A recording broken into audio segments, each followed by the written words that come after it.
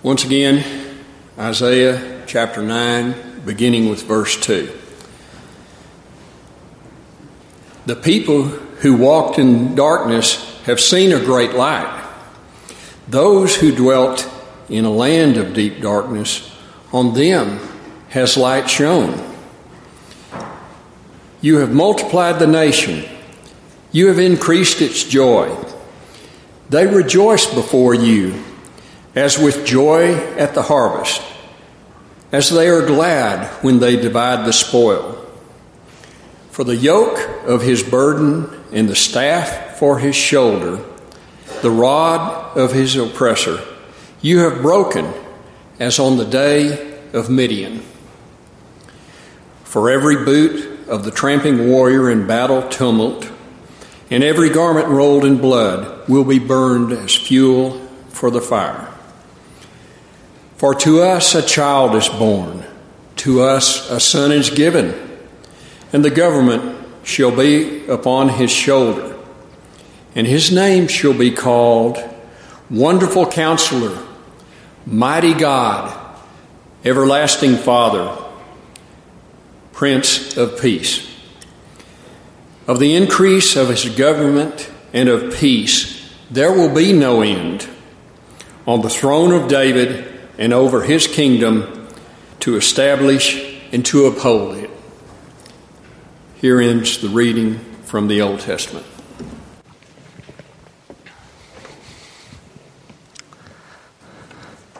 Thank you, Stan. It was my sophomore year in college, and I was involved with the student government at Trinity University. I shared an office with this really cute girl who was a junior. I was a sophomore. She was a junior. I was from Midland, Texas. She was from San Francisco, California. I was a Cowboys fan. She was a 49ers fan. We really didn't have a lot in common, but she was cute. I noticed that. And one day, she happened to mention that on Sunday she had worshiped at University Presbyterian Church right off the campus there near Trinity, and I took that as a sign from God that I should ask her out. So I asked her if she would like to grab lunch, and she said, sure. And so we began to have lunch, and she was an English major. I was a business finance major. We talking about school a little bit, and then talking about visions and backgrounds. And then I asked her about her faith, and she made the following comment. Well, I grew up Presbyterian, and I like going to church, but my faith is really more of a private matter. I don't like to talk about it. I mean, I believe in Jesus, but I don't think everybody should necessarily believe in Jesus. I don't want to tell other people what to believe. I think we should all try to find our own way. What do you believe? Well, I laughed and said, well, I'm actually one of those Christians who thinks everybody should believe in Jesus. I talked about Philippians chapter 2, verse 10, where Paul says that one day every knee should bow and every tongue confess that Jesus Christ alone is Lord. And I quoted Peter in Acts 4 and said, Peter says that there's no other name under heaven by which we must be saved. Well, she kind of looked at me with like deer in headlights and said, huh. And then she said, well, I'm not a fundamentalist like you. There are so many different religions in the world. How could we possibly say that everybody needs to believe in Jesus? Recognizing that our lunch date was over, and there was not going to be a second date, I decided to talk to her about the cross of Christ, the resurrection of Christ, and the exclusive claims of Christ. But she was right. There are so many different religions in the world. In fact, some studies say there are over 4,200 different religions in the world. How can we be so sure that Jesus, when we celebrate this Christmas season, how can we be so sure that he's the only way? Who are we to say that everyone needs to believe in Jesus? I mean, in our postmodern culture where truth is relative, truth is determined by your own experience, our culture says to us, that's fine that you've had an experience of Jesus, but who are you to tell me that I need to believe in Jesus? How can we be so sure? How can we be so sure that Jesus alone is Lord? How can we be so sure that Jesus alone is the one that we should worship? To find out, open your Bibles to John chapter 8. John chapter 8, beginning at verse 12. It may be found on page 1137 of your Pew Bible. John chapter 8, beginning at verse 12. But before I read God's word, let's call upon his Spirit again to guide us in the reading and the preaching of his holy word. Please join me as we pray. Holy Spirit, we're so grateful that you inspired John to put pen to paper that we might have the words of Jesus today. We pray, Lord, that as we read your holy, inspired word, that you might give us eyes to see and ears to hear and a heart that might be opened and transformed at the reading and the preaching of your holy word. May the words of my mouth and the meditation of all of our hearts be acceptable in your holy sight. Through your Son's precious name we pray, and all God's people said, amen. John chapter 8, beginning at verse 12. Listen to the word of the Lord. Again, Jesus spoke to them, saying, I am the light of the world. Whoever follows me will not walk in darkness, but will have the light of life. So the Pharisees said to him, you are bearing witness about yourself. Your testimony is not true. Jesus answered, even if I do bear witness about myself, my testimony is true, for I know where I came from and where I am going, but you do not know where I come from or where I am going. You judge according to the flesh, I judge no one. Yet even if I do judge, my judgment is true, for it is not I alone who judge, but I and the Father who sent me. In your law it is written that the testimony of two people is true. I am the one who bears witness about myself, and the Father who sent me bears witness about me. They said to him, therefore, where is your Father? Jesus answered, you know neither me nor my Father. If you knew me, you would know my Father also. These words he spoke in the treasury as he taught in the temple. But no one arrested him because his hour had not yet come. Here ends the reading of God's word. As the prophet Isaiah tells us, the grass withers and the flower fades, but the word of our Lord stands forever. This is the word of the Lord. Thanks be to God. I am the light of the world. Whoever follows me will not walk in darkness, but will have the light of life.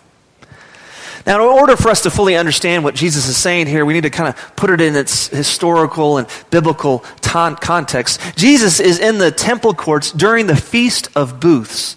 Now, the Feast of Booths was one of the great three pilgrimage festivals of the Jewish people, and it was kept for 7 days, from the 15th to the 22nd on the 7th month of the year. The designation, the Feast of Booths, comes from the requirement to live in booths for the 7 days of the feast. This feast had a historical reference to the Exodus from Egypt and reminded the people of Israel of their wandering and their dwelling in booths while they were in the wilderness. During the Feast of Booths, there was a lighting of 4 huge lamps that were in the temple courts of the women to remind everyone of how God lit and guided their way while they were wandering in the wilderness with a pillar of fire by night and a pillar of cloud by the day. Men of piety, as a part of this week, would dance around with holding torches and lighting these wonderful, radiant candles. And it would light not just the temple, but it would light all of Jerusalem together. It's in this context, in this temple, in the midst of this festival, under these candles, that Jesus says, I am the light of the world. The Greek word for world here is cosmos. We get the English word cosmos from cosmos. Jesus is saying, I'm not just the light of Jerusalem. I'm not just the light of Israel. I'm the light of the world. The cosmos. All of creation. And Jesus makes an exclusive claim. He is the light. He's not a light. He's the light. But it's an inclusive invitation. For all the world has Jesus come. For Jew and Gentile alike. Every tribe and tongue. Jesus has come to help light their way. As we talked about last week, as God incarnate, God in the flesh, Jesus is the light of truth for everyone.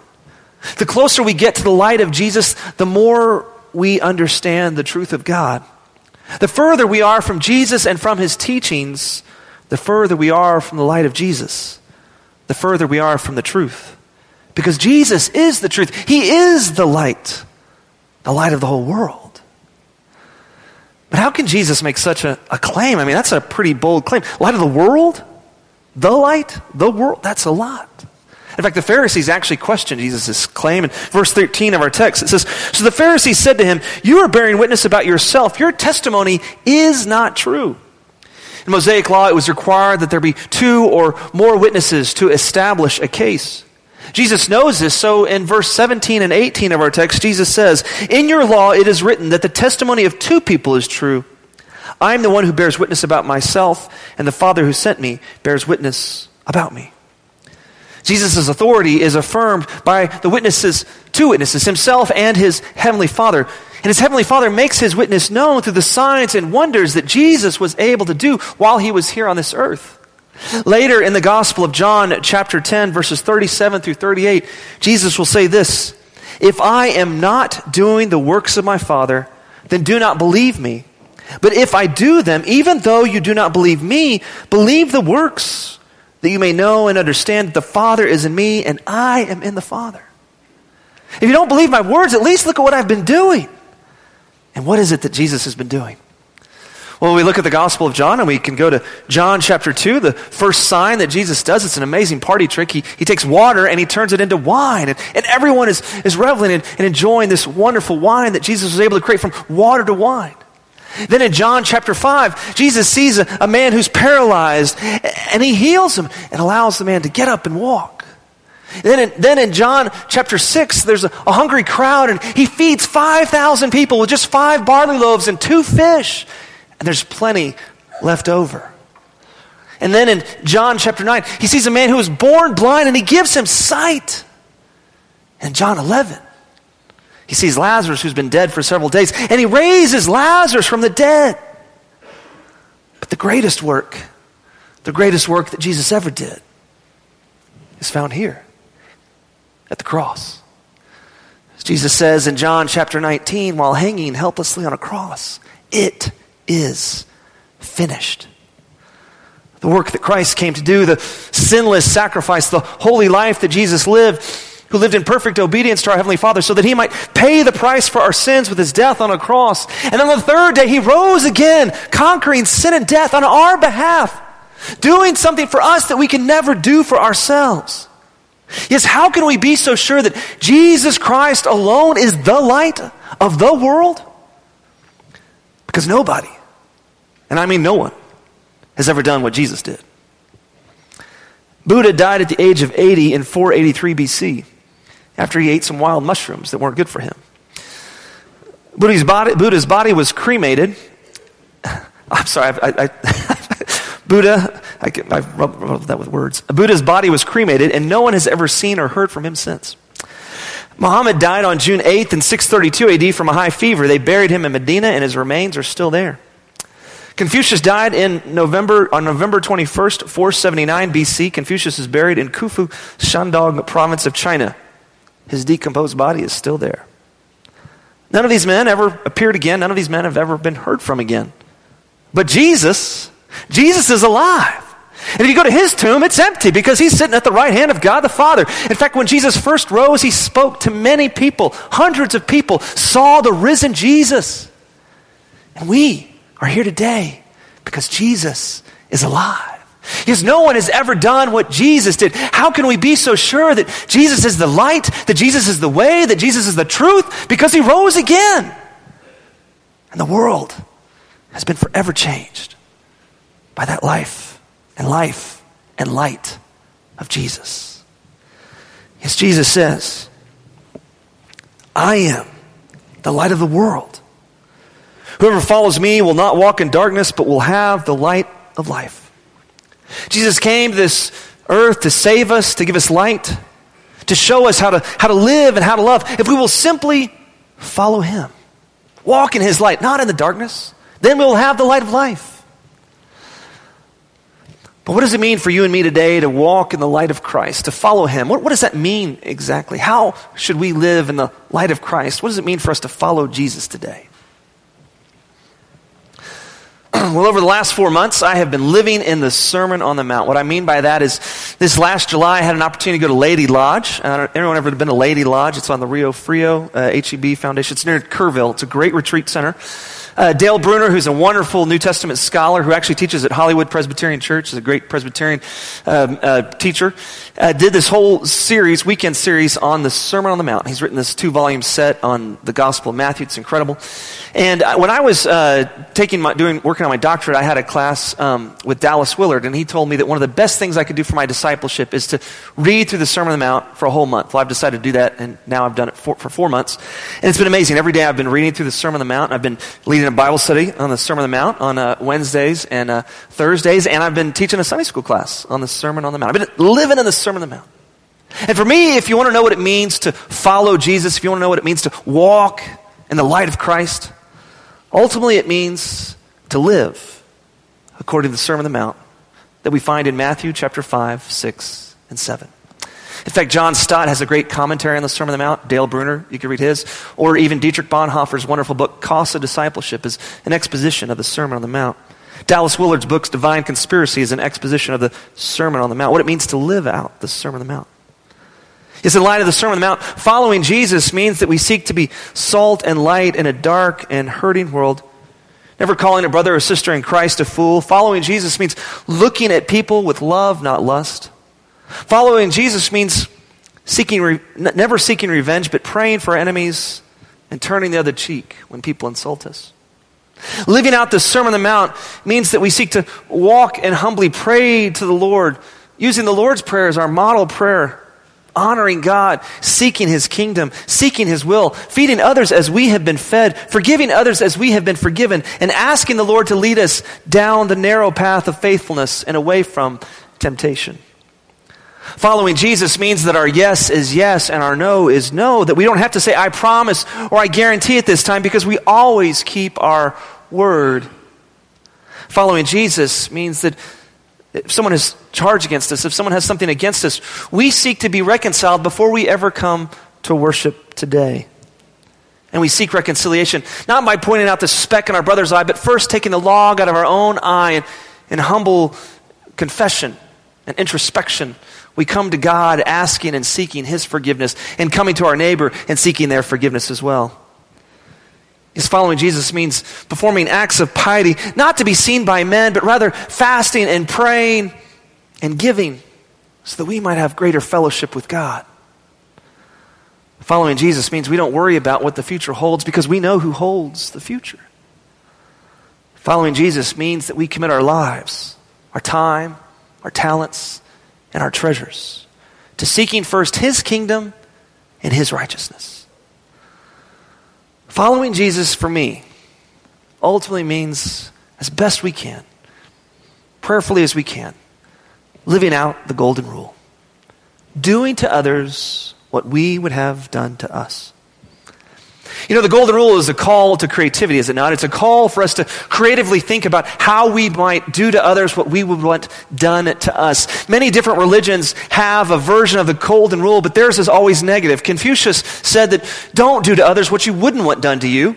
But Jesus says, do to others what you would want done to you. Jesus tells us to go the extra mile, to give the cloak, to be generous, to be forgiving, to do what we would want done to us. So what does that look like exactly? What does it look like for us to live out the golden rule? I have a brief video I want to share with you about, it might give us some ideas on how we might live out the golden rule today.